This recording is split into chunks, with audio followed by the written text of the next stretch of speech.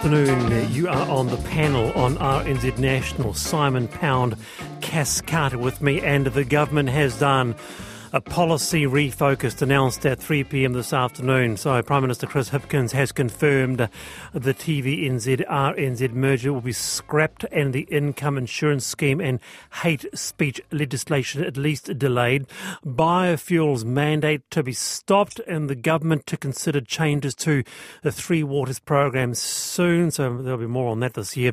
And minimum wage to increase by rate of inflation from the 1st of April. These changes were announced by the Prime Minister just a short time ago.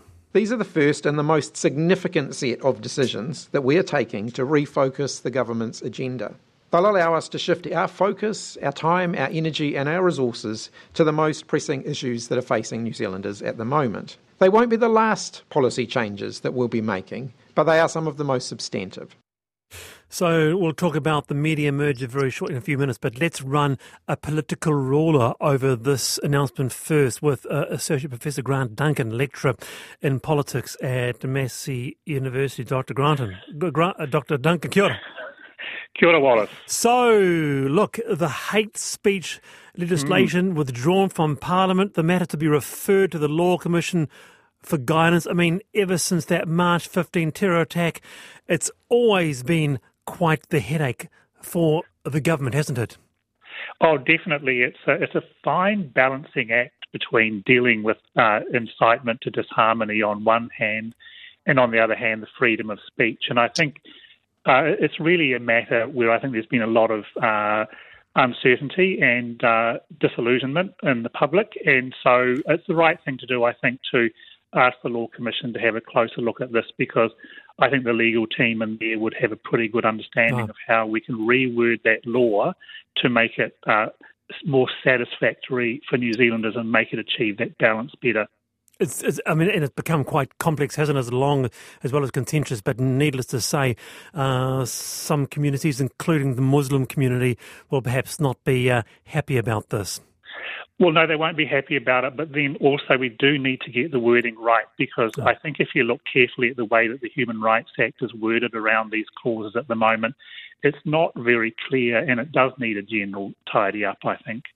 Okay, we'll go to the panel as well, but looking at this and also some of the other announcement, will this draw a line under the administration of Jacinda Ardern? Who are you asking me, Wallace? Yes. Who are you asking me? Yeah. Well, I do think it will. And the question really is, how will people interpret this? Will they interpret it as Labor really keeping up the momentum and the political initiative going ahead to the election here? Or will people see it as a flip-flop, as just creating more uncertainty?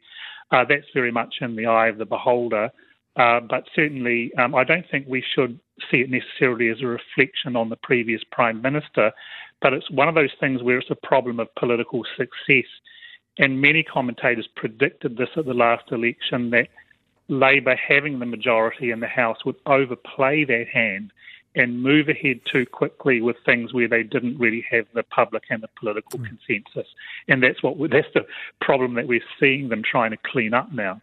Okay. Now, by the way, Prime Minister Chris Hipkins will be with Lisa Owen on Checkpoint just after 5 to discuss this further. So tune into that. Let's go over to Cass. How did you view this raft of announcement, Cass?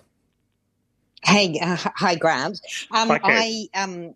I'm not very surprised. I think there was predicted what he actually did. But Grant, I was sort of interested from you. What was the political risk of these changes, given that there's a lot of money being spent on a number of these initiatives? And also, to me, these were sort of the easy hits, and I wonder what you think comes next. You know, there's some controversial stuff still there, Three Waters, co-governance argument. I'm just wondering what your predictions are for the next announcement.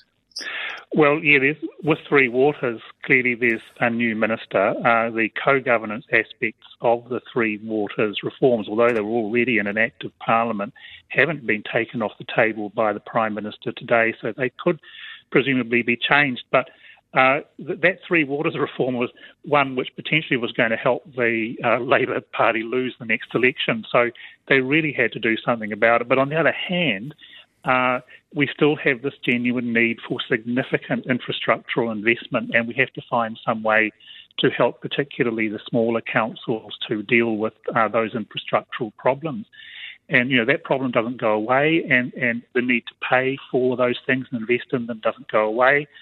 So there's going to obviously be a lot more work to do here, and I think we'll be seeing quite a number of further changes. Whether or not co-governance survives this round of changes, I don't know. All right, Simon. Yeah, isn't it a shame that these things became kind of, anti-government memes almost, where you had things like the anti-Three Waters protest organisers on this station saying they hadn't even read the Act, but they were against it anyway. A lot of the stuff we're losing really good intention because of, a swell amongst a group of the populace against it without even knowing the facts in many of these instances. And it's a terrible shame. So it makes good politics to park it, but, okay. It's good for a lot of people to get Grant, there. before we go, a quick comment on the social insurance scheme, and always a bit contentious. Some saw it as a bit of a higher tier unemployment benefit. Others thought, well, actually, this is a pretty pragmatic step if you've lost your career and you have a bit of a backstop. Oh, yeah, I was kind of both for and against it myself, really, to be honest. I wasn't completely behind it. One of the things that I liked about it was that it was building on the ACC model, which I've always felt very favourably towards.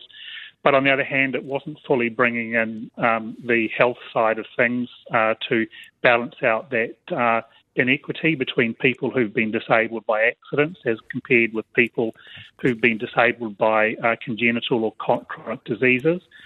So it does bring some health conditions in. But, yeah, overall, I think, once again, it's a pragmatic decision here. I don't necessarily think that we shouldn't go ahead with such a scheme in future, but clearly it's just not the right time to be building in new taxes.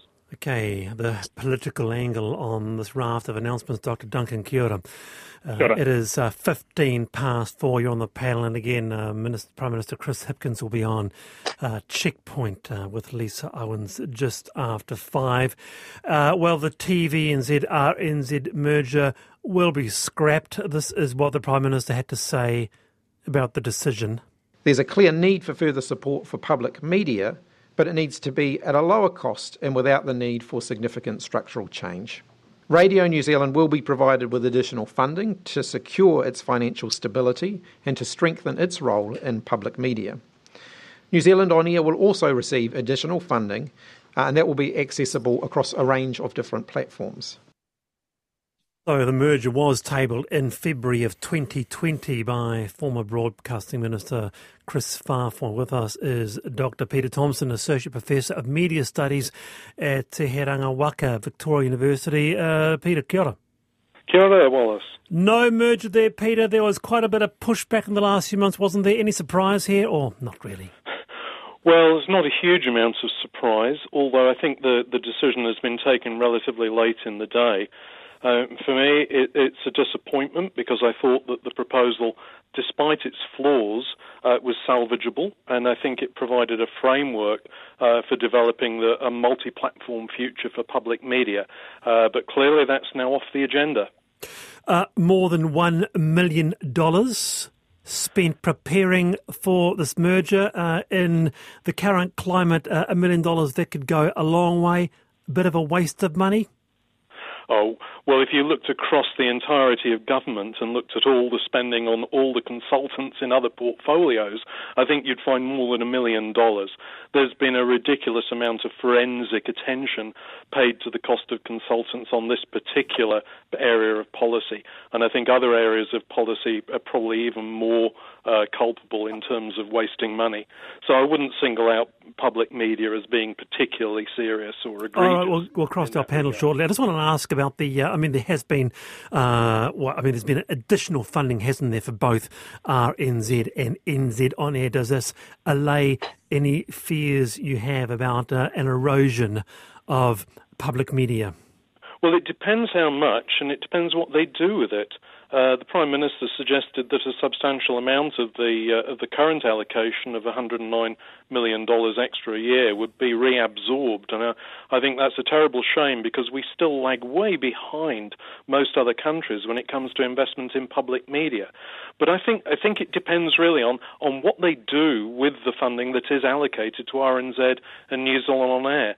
I don't agree with the Prime Minister that we don't need structural change and that this policy was too expensive.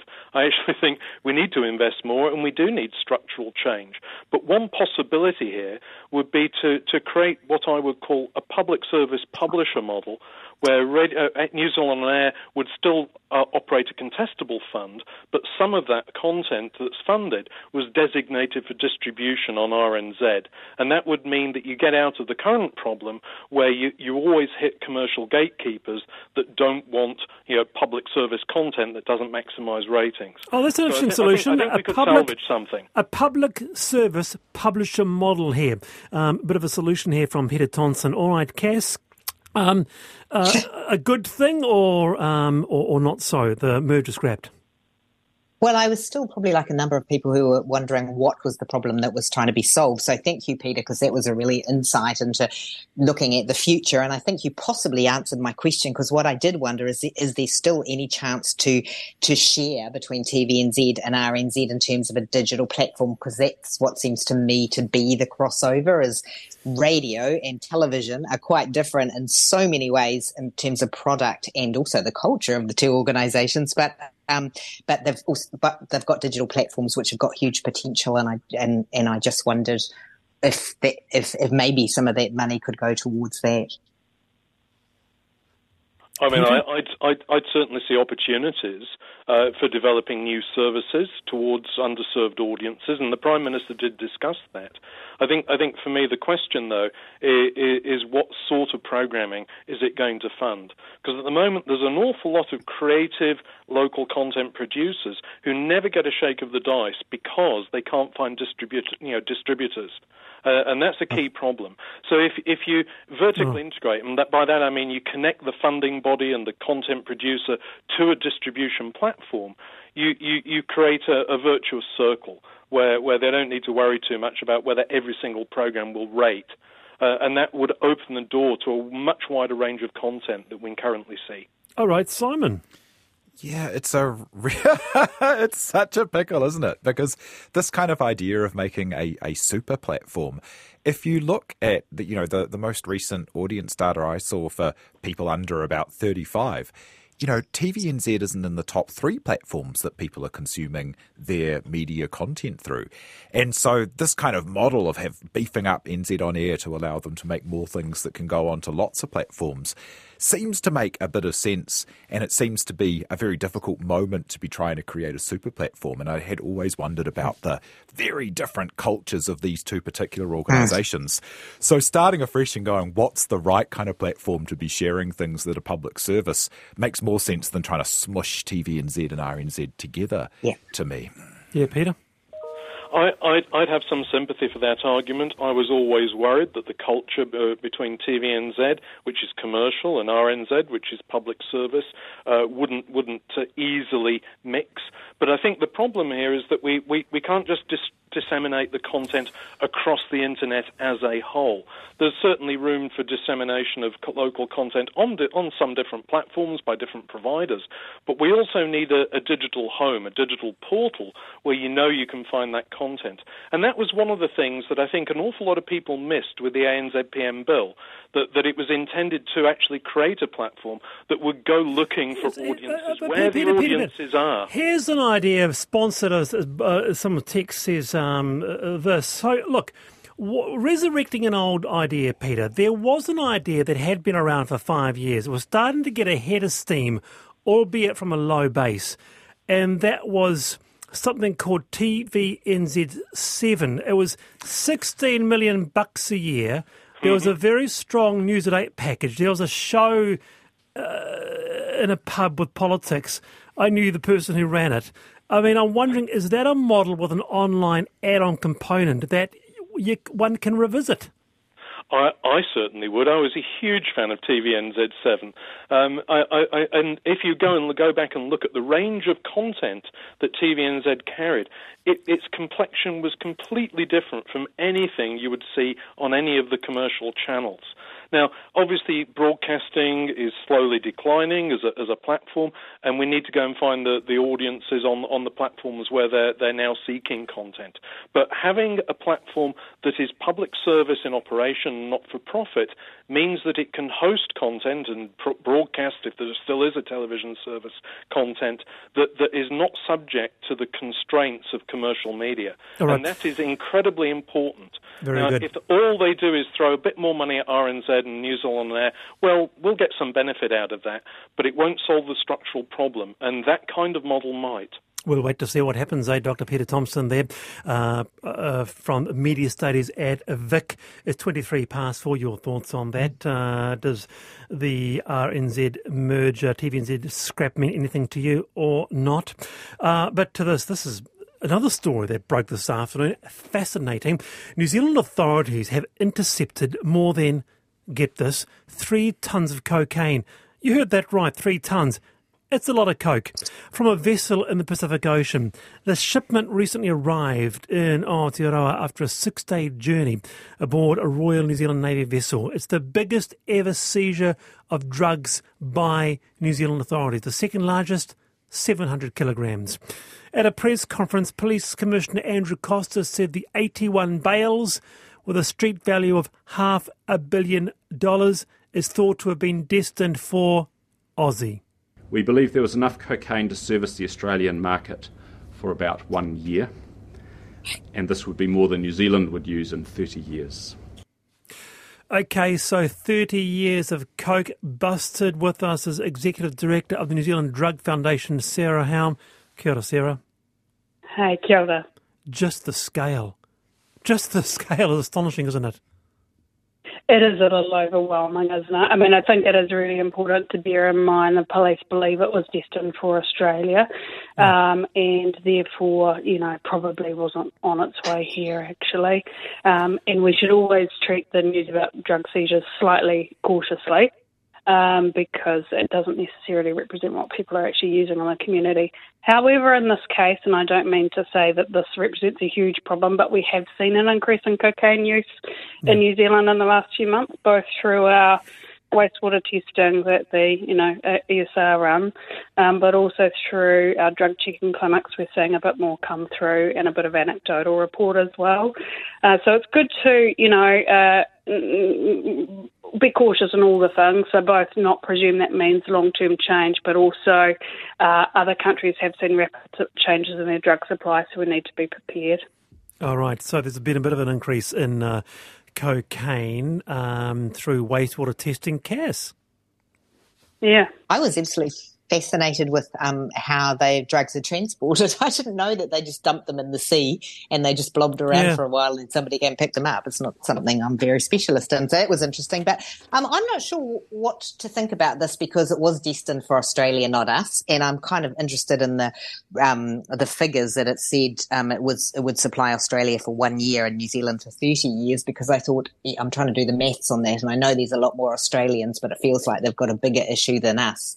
So, Sarah, I'm interested that you say there's been an increase in cocaine use recently, because I have been following the ESR wastewater testing with interest, actually, and I understood that mostly the cocaine was used in Auckland in the weekends, and it wasn't our biggest issue, that it was more methamphetamine that we should be worrying about. Yeah, absolutely. It's just very recently that this has happened, so that came out a couple of days ago, I believe. And so we've just had a bit of a blip over the last few months. Of course, we always hope it's a blip. Only, not to judge anyone who's used cocaine, but it is at the more harmful end of the spectrum, whereas MDMA, for example, which might be a similar community using both substances, is at the lower end of harm. So you're much more likely to experience addiction. It wears off very quickly, so people tend to redose, and you probably shouldn't be, because it can both lead to the addiction, but also put excessive amounts of pressure on your heart, etc. Oh, gosh, interesting. Simon? It does seem like there's a lot of headroom there in the 1 year in Australia and 30 years here. They're about 5 times per capita. And, for a country that loves to be at the lead of things per capita, we're really lagging there. Yes, appalling. in those statistics. But yeah, it's absolutely wild. And I know for a long time New Zealand's been a place that the price of drugs is so high here compared to everywhere else in the world that cartels kind of send stuff and hope it gets through and don't care if it doesn't. And Australia is, not as expensive as New Zealand, but a little bit like that too. But these are huge numbers, like $500 million. It's unreal. A shipment seems to be a highly concentrated risk. Yeah, Simon. I'm sorry, Sarah. The price point on cocaine, say for example, compared to MDMA on the street at the moment is about twice the price. So it must be very profitable as well. But we are concerned that drug supply can change rapidly. We've seen overseas, say Canada, they've had that happen a couple of times. A lot of people died. And so we need to get better prepared for that and to have, the regulatory tools we need, as well as an investment in harm reduction and addiction treatment and so forth. Very good to have you on the program, Sarah. Thank you. That's Sarah Hallam there from the New Zealand Drug Foundation. It's 4:29. Just coming back briefly to something affair, but got to come back to this because we've had so much response on this, and that was when Simon Pound said that the school holiday system is just not fit for purpose. How on earth can school holidays be just so long? And got quite a response. Summer holidays are indeed tricky for parents, but I was very pleased when we came to New Zealand after being in the US. 1 year we had a 12-week summer school holiday. It was a nightmare. Another one says, school holidays. The between-term holidays do not need to be 2 weeks. 1 week is enough of a break for kids. Another person, though, says, it sounds to me, despite protestations, there is an element of child-minding from the panel member, Simon Pound, regarding the purpose of schools. Remember, Simon Pound, the teachers are knackered by the end of a school year. Imagine a job, Pound, whereas, for example, a secondary school teacher is managing a different group of about 30 people every hour, all of whom are entitled to the teacher's one-to-one help. That teacher is expected, Simon, to be prepared, engaged and positive for each of those groups. Then have meetings, lunchtimes or after school, marking and prep, and then try to have a private life with their own kids. So that person has just been handed your whatever on the plate. Well, I think that, people who are educators are very sensitive about schools being treated like childcare, which is why I said we know that educators aren't meant to be like this. But the system, and also, for the context there, teachers have been one of the most, they've had some of the worst effects from the COVID epidemic. People who are teaching are much more likely to have caught COVID multiple times and have worse kind of health outcomes. It's a really difficult spot they're in. And, a lot of them are the same parents with the same issues around looking after their kids through the long periods too. You were saying they don't deserve it. Yes, I was saying they don't deserve it. No, they don't deserve their holidays. Without it just being teachers having to do more hours, what are the things that need to change in the system to mean that the holidays are something more manageable for double family working parents? And a lot of double working family parents would think that, and at the same time, like I do, think teachers are doing a great job and don't need more hours. 2101, your thoughts on that, most welcome. It is 4:31, the panel.